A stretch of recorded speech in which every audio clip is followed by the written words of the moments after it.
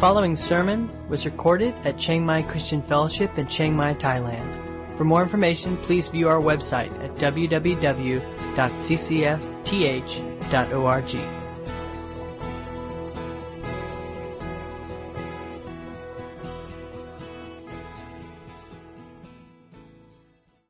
Faith, even just a little faith like a mustard seed, you can say to this tree, be uprooted and be planted in the middle of the ocean, and it will be done.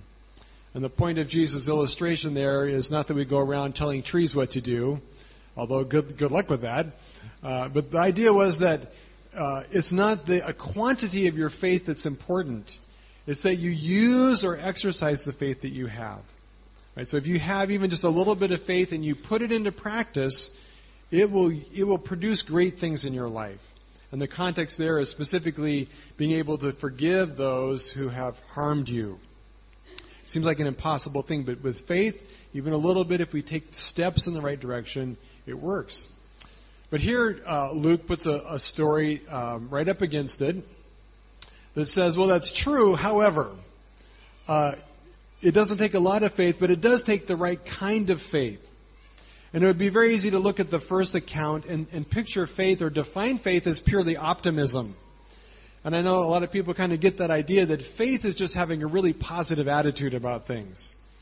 And so Luke puts this account right after to correct that idea, that faith is not just optimism.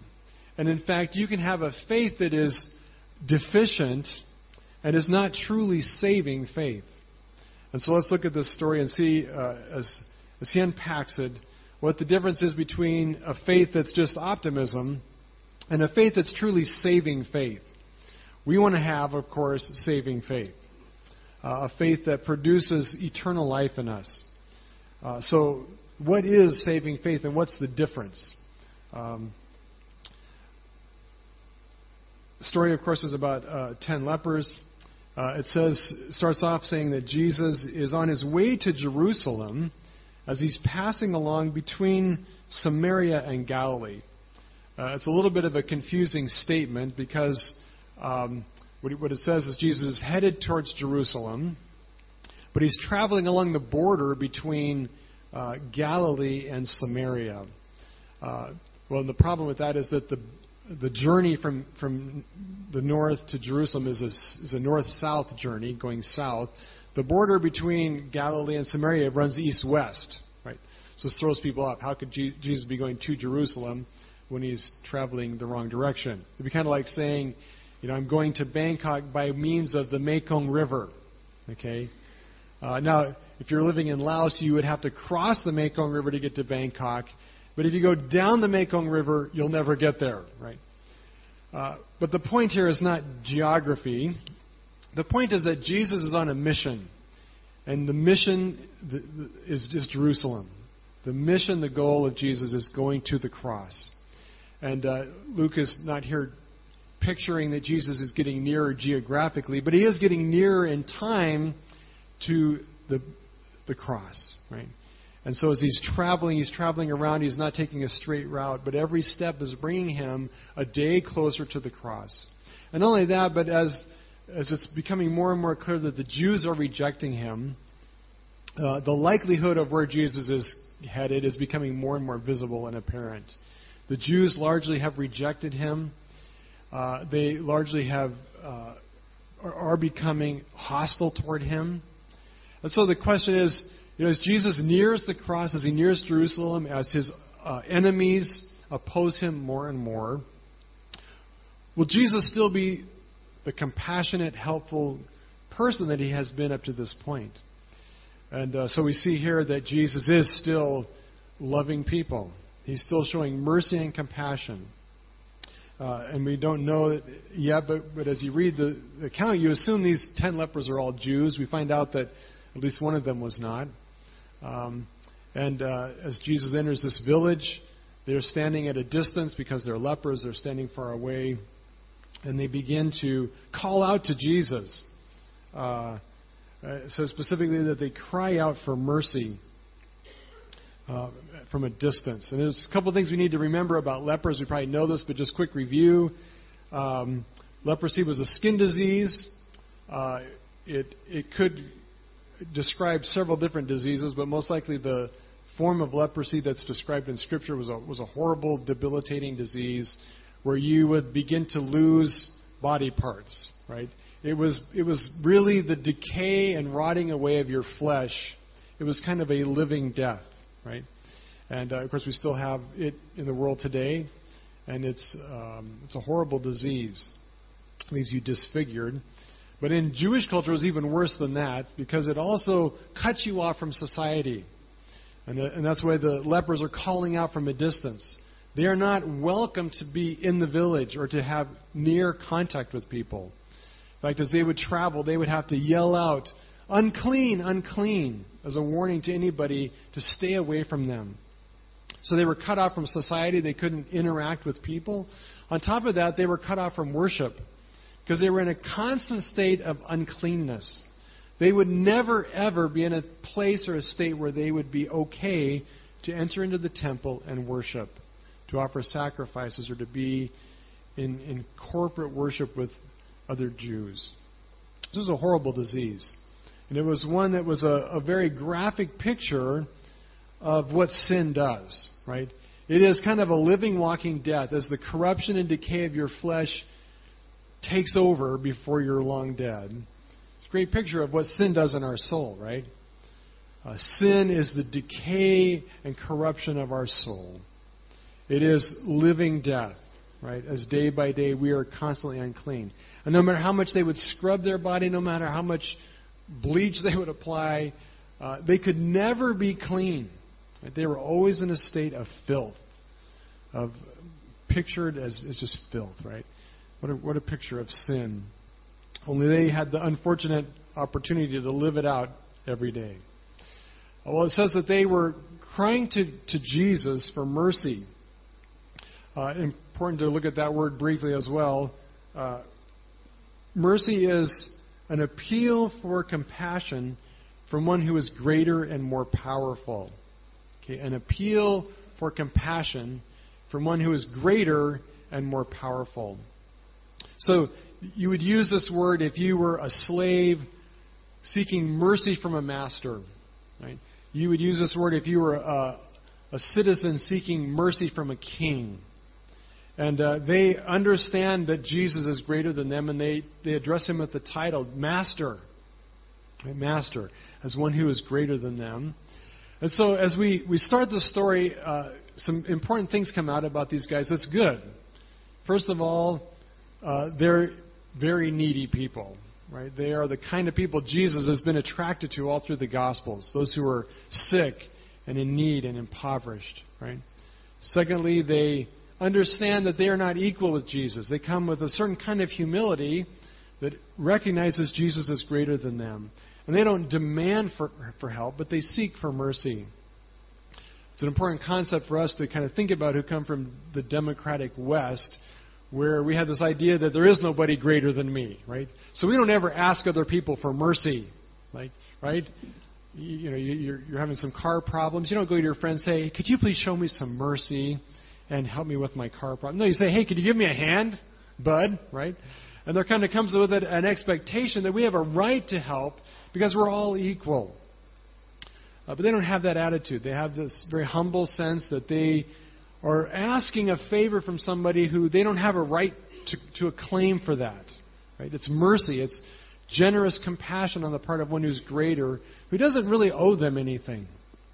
That's what mercy is. And what they're asking for, we don't exactly know. They don't say they want healing, but it's kind of implied. Maybe they wanted alms or food, but they wanted help of some sort. Perhaps they were hoping and heard of Jesus and were hoping for healing. And Jesus answers by giving them basically a test of faith. And in other accounts, it's not that Jesus is afraid of lepers. We have other accounts where Jesus walked up and he touched a leper and he spoke healing over them. But in this case, he doesn't do this. He gives them a test of faith. And it fits, again, it lines up really well with the story before because he needs them to demonstrate that they trust what he is calling them to do, that they have enough faith to appropriate healing. And so the way Jesus does this is he says, "Okay, here's the deal, guys. you just need to go present yourself to the priest. And it wasn't just to show up and say, hey, priest, I'm here. It was to present themselves before the priest to inspect their bodies to see if they were clean of leprosy. And of course, if you've read through all those fascinating passages in Leviticus about testing for leprosy, I know it's one of my favorite passages of Scripture. Just can't get enough of that. If you've read those, there's all these tests that they can do that the priest would determine if the leprosy was gone. Leprosy never went away by itself, by the way. It didn't just disappear. It was always an act of God's gracious healing that would bring that about. But in that event, they would go to the priest, and he would verify that they were clean, they were healed. And he said, go on your way, go present yourself to the priest. And maybe they didn't have giant faith to believe that God would heal them. But I love that they had enough faith to take steps in the right direction. Right? That's the mustard seed principle. You may not have faith to do everything God commands you, but do you have faith to take the first step? Well, that's the way it was with these guys. I don't know how much they believed God would heal them, but they did have enough faith to follow Jesus' instructions. And so they set off to go find a priest. And it says, on the way, what happens? They are healed, right? God takes their mustard seed of faith, and He does a miracle. And He cleanses them. And I love the word that's used there for healing. It says, for leprosy, you're not just healed, you are cleansed, right? The disease is gone, its scars and effects are gone, and its filth is removed, right? Once again, your skin and your flesh is alive instead of decaying. And they were cleansed. So what's important to see here is that they passed the first test of faith, right? They have some measure of faith. They didn't mock Jesus. They didn't laugh at Jesus and say, well, that's the dumbest thing we've ever heard. Why would we go to the priest if you're not going to heal us? No. They exercised what little faith they had. And as a result, they received God's gracious healing that comes to all. But the rest of the story, Jesus unpacks a bit more detail. And as we know the story, there's a great gulf or gap or separation between 9 of them and 1. Right? One has what Jesus calls saving faith. Right? They all had some faith, but their faith was not equal. Their faith was not saving for all of them. So what is saving faith? Well, we know that 9 of them kept going, and 1 turns back. And I believe that Jesus gave this test of faith in 2 parts. Right? The first test was the test to go. The second test, though, was the test to come back. Right? Who would trust enough to turn around and come back and seek Jesus after they were healed? Well, only 1 had that kind of faith. Only 1 turned around and came back seeking Jesus. And I love what it says. It says, then one of them, when he saw he was healed, he turned back, praising God with a loud voice, and he fell on his face at Jesus' feet, giving him thanks. And now, as it turns out, he was a Samaritan. Right? This guy recognized the healing as it came. And so it's clear that the healing was quite dramatic, right? It was not something that really needed a priest to figure out. And we don't know if all of a sudden his fingers grew back or his nose came back or whatever. He knew that he had experienced a life-changing miracle. And he was deeply moved by what had happened, so much so that he turned back to seek and find Jesus. And the lesson gets unpacked in Jesus' response. And Jesus responds to the actions of both, the 9 as well as the 1. And notice what Jesus says in verse 17. Jesus answered, were not 10 cleansed? Right? Where are the 9? Was no one found to return and give praise to God except this foreigner? Right, so that was his comment about the 9. Then he says about the 1, he says to him, rise and go your way. Your faith has made you well. Jesus reflects on the 2 responses, and in his statements he makes it clear that their faith was not equal. Right? He commends the faith of the 1. and said, his faith has made you well. Literally, we'll see in a moment. Literally, it says, your faith has saved you. Not just healed you, your faith has saved you. So what was the difference? Well, first of all, let's look at the defective faith of the 9. Their faith was evidence that it was defective, Jesus says, because they were ungrateful. Right? He says, where are the other 9? Why did they not turn back and praise God like this foreigner? Right? Jesus doesn't make really a lot of other statements about their faith than just that. He says their faith was defective, and the proof or evidence of its incompetence is that they lacked praise and gratitude to God. Jesus clearly expected them all to return. That's why I believe it was also part of the test of faith. Jesus expected them to all come back and to seek Him and to give glory and praise to God and thanks to Him. What's interesting about this is Jesus doesn't normally do this, right? In fact, this is the only record in the Gospels of anybody thanking Jesus. Isn't that interesting? And Jesus never advertised for it, right? Jesus never said, well, I've healed you, now, let's hear it, right? Kind of strange. And certainly Jesus, as we looked at last week, was a perfect example of a humble servant who was serving the Father not for the praise of men. Right? He was doing it for the glory of God. So he's not saying here that, man, I'm so bummed. It's just like, he wasn't getting frustrated here and saying, see, people just don't appreciate me. He was not having some kind of pity party because he felt taken advantage of. Right? He's going to go to the cross feeling taken advantage of, and he would do it willingly. But what he's stating here is a statement about their faith. He's saying that when people are unwilling to praise God, when they're unwilling to recognize the source of their help, it is a mark that there's something lacking and defective in their faith. There's something missing about what they experienced, and it's detrimental. It's serious. Right? It's not about Jesus. Jesus is here commenting about their lack of faith. Well, why was it inadequate? Well, Jesus doesn't tell us that, right? He doesn't say, here's the problems with their thinking or with their belief or their faith that made it inadequate. He only makes it very clear by his judgment and condemnation that their faith failed. So I'm going to do a very dangerous thing. I'm going to speculate what I think some of the failure was, but I'm going to try at biblical speculation. Okay, so just be forewarned, I don't know what these guys were thinking. Jesus doesn't tell us, right? We have no record. But let's just think about it in terms of our own context, right? For modern people, right? What are some of the things that we know from Scripture that would lead to a defective faith? Okay, and again, I'm not saying it comes from this passage, right? I'm not saying these guys felt that, but let's just think a little bit about what could have contributed to a defective faith on their part. First thing could be that they were in denial about the depth of their disease. I like all those D's. Denial about the depth of their disease. See, if you don't have Scripture proof, you just come up with a really good alliteration. And it's got to be true, right? It's my theory.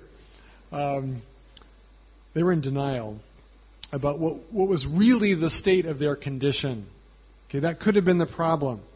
They could have seen, and we can guess this because this was true of the Jews in general, right?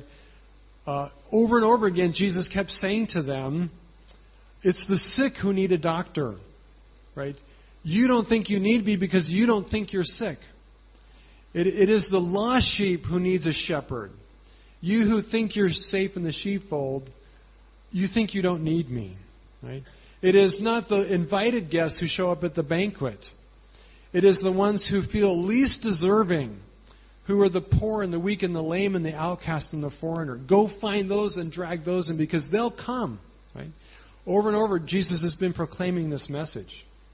That if you want to come to know Him, if you want to come into the kingdom and come to His salvation, you've got to be fully honest about the condition of your soul and your heart.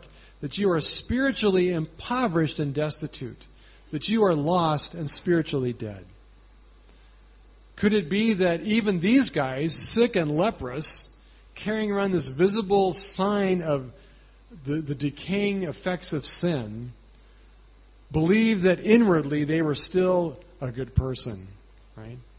That who saw their problem as only external and refused to admit the spiritual condition of their heart that was just as corrupt and leprous. We don't know. But that is a problem for a lot of people, right? They have faith, but their faith is really in their own spiritual health. Right? They have faith, but their faith is in their own spiritual health. And they don't see their need for the saving work of Christ. Maybe. Second possibility. Maybe they felt that they deserved to be healed. Right? It doesn't say exactly that they were all 9 Jews, but it's kind of implied, right? Because Jesus marks out that the one who came back was a foreigner. So he's really implying that the other 9, or at least some of them, were Jews, were people of the covenant, were the people who should have been searching for and seeking Jesus. And over, as Jesus has encountered Jewish leaders and the Pharisees and the Jewish system, what he has met with is a group of people who felt they did not need Jesus because they were deserving of God's blessing. Right? That they had lived according to the law and the commands. They had earned or merited God's favor. And that, well, of course God would heal them. Right? That's expected because they deserve it. They really were good people who fell into bad circumstances. And so they went to the bookstore and they bought the book, Why Bad Things Happen to Good People, right? And they felt, look, we deserve better than this. So when they got better, they weren't thankful, right? Because they got just what they deserved. They got the blessing that they felt they had a right to. So this faith is defective because it's also a faith in my own goodness. It's a faith in what I deserve because I have merited it. Right? It's a defective faith. Third possibility. They were self-centered, self-focused instead of God-focused. Right? They believed that they were the center of the universe and God exists simply to make them happy. Right? Now, we don't ever see this anywhere, do we? Right? A Christianity that is completely man-centered and has this idea that God exists to make our lives comfortable. So if I'm uncomfortable, well, then, I pray because that's what God's there for. He's there so that when I hit a little bump in the road, a little case of leprosy, I call out to God and He fixes it for me and I can go on with my merry, self-centered life. It really is mind-boggling what these guys were thinking, right? They were outcasts. They were covered with this horrible disease. Instantly they're healed, and they go on their own way, kind of oblivious to Jesus. How is that possible? Well, it is probably possible for a person who's that self-absorbed, who really feels that they're the center of the universe and everything revolves around them, including God Himself. And it's like, hey, great, now I can go on with my own self-centered life. So this is a faith in my own glorious importance as the center of the universe. Right? My own glorious importance as the center of the universe. That God is not higher. Right? There's no sense of awe and majesty and wonder to God who is infinitely above us and who is the center of all things, who's the foundation of all things, who's the source of all things. Well, whatever the case, I may be completely off. I don't know. It's just my wild guess. But whatever the case, one thing is clear. Jesus says that their faith is defective. Right? He only says of the Samaritan, you have saving faith. Right? They may have had enough faith to find help from a very compassionate God. And it's amazing. Here's a God who's that way. Jesus gives compassion to all. and He offers salvation to all. The problem is that not all have a capacity to receive it, to receive the full blessing of His salvation, because there was something very defective about their faith. So what is it that's different about the Samaritan's faith? What is it about his faith that made it powerful and effective to receive the full blessing of all God's salvation? Well, this is what Jesus says. The story says, was no one found to return and give thanks and praise to God except this foreigner? Verse 19, and Jesus said to him, rise and go your way. Your faith has made you well. It's an unfortunate translation because the Greek word there is the word for saved. It says that your faith has saved you. Now, granted, and the Greek scholars will all point this out. Yeah, but the word saved can mean to be saved from sickness. And it's true. If you're dying of pneumonia or some other plague and you get healed, you've been saved from death, right? But the main impact and force of this word is the saving part, not just the healing part. And what's significant is that Jesus uses this word of this guy alone in contrast to the 9. How many of them were healed? All 10, right? All 10 were healed. But only one received salvation, right? I believe it really needs to be translated, and your faith has saved you. There was something about what he experienced that made a greater impact than just cleansing his leprosy. He was saved from the leprosy of his very soul. So what is faith? Right? What was his faith, and why was it so unique? Well, first of all, what is faith?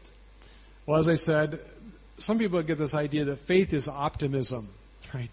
That if I want something bad enough and believe it will come about because I'm optimistic, that's faith, right? Well, that is not faith. And in fact, as we'll see with this guy, there's something very, at some level, pessimistic about what he understands about himself. Right? He's not fully optimistic about who he is. What happens in his life? Well, faith is seeing the clear truth about myself and about God. Okay? Faith is grasping the reality of who I am and who God is. We all know the verse Hebrews 11. Faith is what? The confidence of things hoped for. The assurance of what? Things not seen. Right? It's seeing what is not visible, but it's seeing it so clearly and so real, grasping it so certainly that it's as if it's visible. Right? Well, what did this guy grasp? What did he see that the others did not? Well, I think there were 3 main things that he understood. And we don't have to speculate as much about this guy because it tells us how he responded. The first thing is this. This kind of faith that grasps the full reality of who we are and who God is God exalting. Right? Saving faith is God exalting. I love it. When he realized he was healed, it says he turns back, and what does he do? He praises God with a loud voice. And I just love the picture of this. Picture this small village, in northern Samaria, out kind of in the desert in the hills somewhere. And Jesus comes into the village, and the lepers are outside yelling, "Have mercy on us, Master, have mercy on us." He says, "Go, show yourself to the priest," and they disappear over some hill, right? Jesus enters in the city, and the crowds are there, and people are asking him questions and wanting other healing. And all of a sudden, in the background, over this hill, comes this guy. Hallelujah! Praise God! Woo-hoo! Right? Praising God with all of his voice. And it's like a little bunny. He comes up hopping over the hill, just dancing and jumping and praising God. Right? People think, wow, that guy's lost it, right? He was public and vocal about his worship, right? His praise. It wasn't a private thing. He didn't go up in some corner and privately say, "Boy, Lord, thank you." He is publicly announcing what God has done. I've been healed, right? And he is happy. And everybody's looking at him as he's running down this road, praising God with a loud voice. He's exalting God.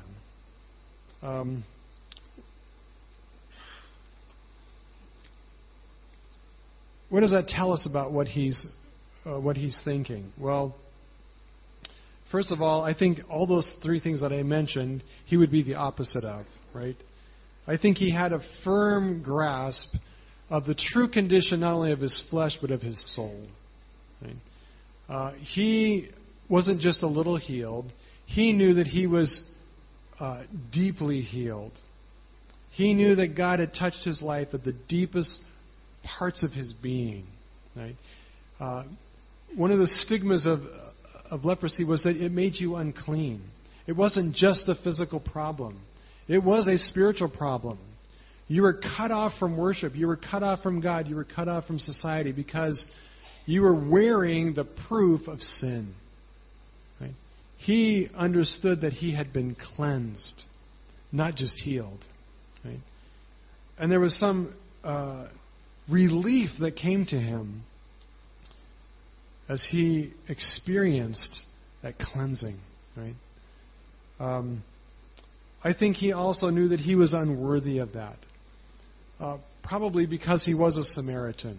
Right? He knew that Jesus was a Jewish rabbi, and that while he may have owed something to the Jews, he certainly would have owed nothing to a Samaritan dog. I mean, he would have known his standing before the Jews as one who was unworthy. Right? So he's not resting in his own goodness. He has no expectation that he deserved anything or he merited Jesus' kindness or favor. Thirdly, he's walking and living proof that he is not man-centered. Right? He's praising and exalting God. And later he comes and he worships Jesus. He falls down at Jesus' feet, which is a great act, a picture of exalting Jesus as one who was infinitely greater than him. Right? Falling down at his feet. Right? He is lifting up God as supreme over all things. What is praise? Well, praise is the natural response of one who has received a gift they did not earn or merit, and that is beyond your power or control. When you have a job, we all know none of you have real jobs, but say you do, right? It's just a joke. Don't take it personally. Right? You build a house or you do some job for somebody, and they say they're going to pay you money. When you finish the job and you do it right, and they pay you the salary, do you praise them? Well, of course not, right? Because you're getting what you deserve. You're getting what you worked for. You're getting what they owe you. You don't praise them for it, right? But when your bride said, "I would marry you," all of us guys know that we got something we did not deserve, right? That it was a pure act of grace and mercy that she would say yes, right? And there's some praise and awe in that, right? He knew he was not worthy and was undeserving. And that's at the heart of what praise is. Praise is a response to receiving God's incredible gift, knowing we had no power to make it happen in ourselves. There's nothing about us that was worthy of that. Right? That's what praise is. So he praises God. He exalts God. Right? From an outcast to one who's now standing and bowing at Jesus' feet. Second thing about his faith, first of all, it was God exalting. Secondly, it was Christ-centered. Right? It was essential, it was necessary that he came back and sought Jesus. And Jesus makes that comment about the 9. Right? That's what his comment is about. They should have come back and sought me. Because faith that does not lead to the feet of Jesus is not saving faith. Right? It requires that it brings us back nearer to Jesus, to a place where we are bowed before his feet, where Jesus is seen as the primary agent of God's saving work. See, the other guys, I think, knew that God healed them, but they didn't understand that God's agency of work in the age of the church was through Christ alone. Right? They thought that Christ was expendable. This guy understood differently. He came back seeking Jesus, knowing that Jesus was the thing. And as I said, it's one of the rare moments in the Gospels where you see somebody before the cross worshiping Jesus. And Jesus does not turn it away. Later in Acts, a similar thing happens to Paul. Remember, he healed some people and they started to worship him. And what does Paul do? He says, no, you can't do that. Stand up. We are men just like you. Right? We are not worthy of that kind of worship because we are not God. But Jesus welcomes the worship, right? Because he is God. He is worthy. Right? And it was right and fitting for this man to worship, to fall at Jesus' feet and to exalt him. Christ must be the center of our faith. God works through Christ, and Jesus alone is the solution to all of our problems. And this guy had maybe not a full understanding of that, but he had some sense that Jesus was really key and important, and he was to be worshipped, that there was something divine about him. He knew that Christ is what he needed, that he is the hero of the story, and ultimately Christ too must receive glory through what he does. Thirdly, saving faith is abounding in gratitude. It's abounding in gratitude. He comes back, he worships, he praises God, he bows at Jesus' feet as a gesture of exalting Christ, and he gives him thanks. Right? He gives him thanks. He pours out great thanksgiving to Jesus. Lord Jesus, thank you so much for changing my life. Right?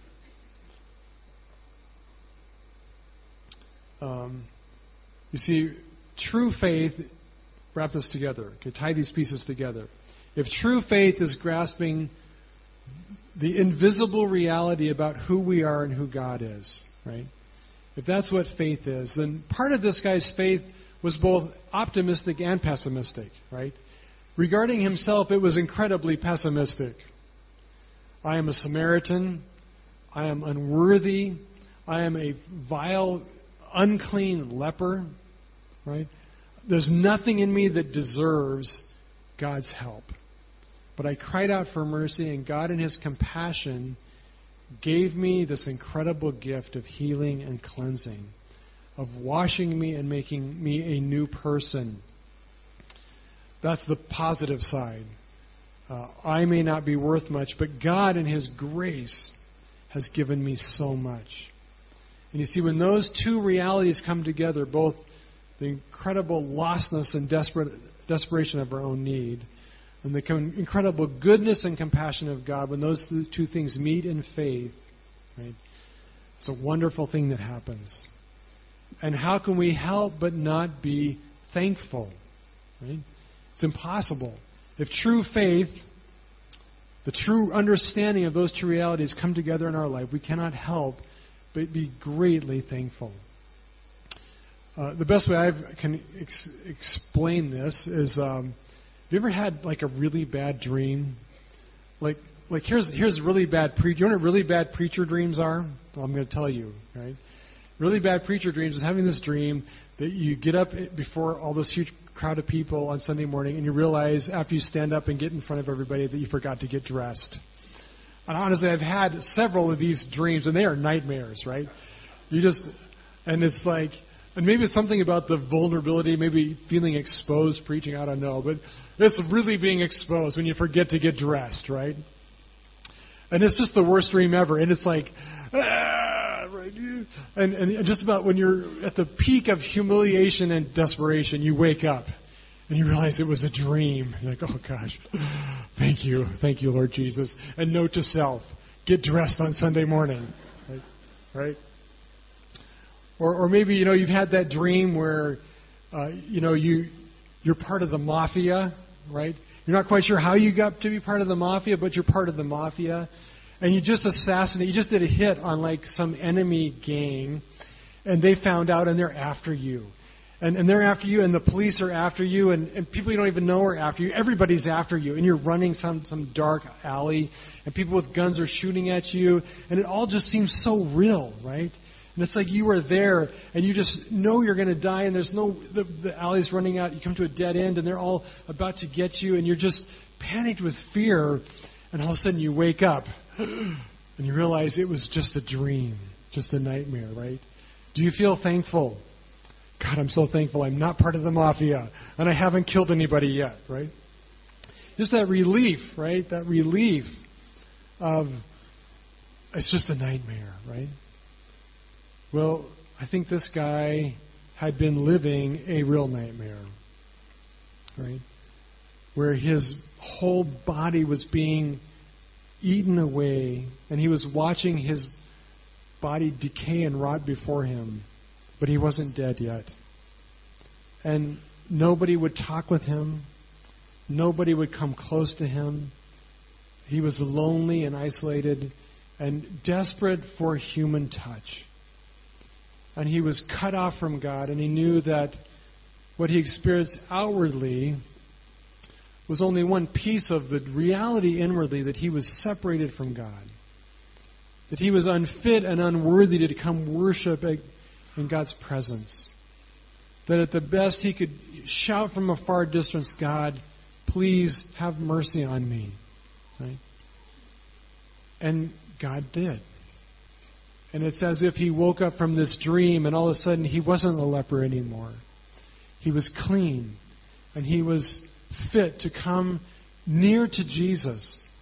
And he could fall at Jesus' feet, and he could touch Jesus' very feet. And he could worship him. Was he filled with thanks, right? He was overflowing with thanks that it was just a nightmare, right? And what God had for him was so much more and different. Okay? I pray that we would have that kind of faith. A faith not only in the power of God to save us, but a clear understanding of all that God has saved us from. Right? Do not let us have this attitude that we deserve salvation. Right? As long as we have that attitude, we have a defective faith, and our heart will not praise God. Right? We will have nothing to thank Him for. As long as we have the sense that somehow God exists for me, and somehow I'm that important that the God of the universe would owe it to me to make my life comfortable. Right? Because He's a God of love. And that's just what gods do. Right? When that's our heart and our attitude, it is a defective faith. And it leaves us thankless, ungrateful, self-centered, and clueless about worship. Right? But a faith that acknowledges the depth of our sin, the depth of our unworthiness, and the incredible extent of God's compassion that He loved us. That Jesus did go to Jerusalem, and He went to the cross, and He took upon us our sins. The punishment that fell on Him brought us peace, and by His stripes we've been healed.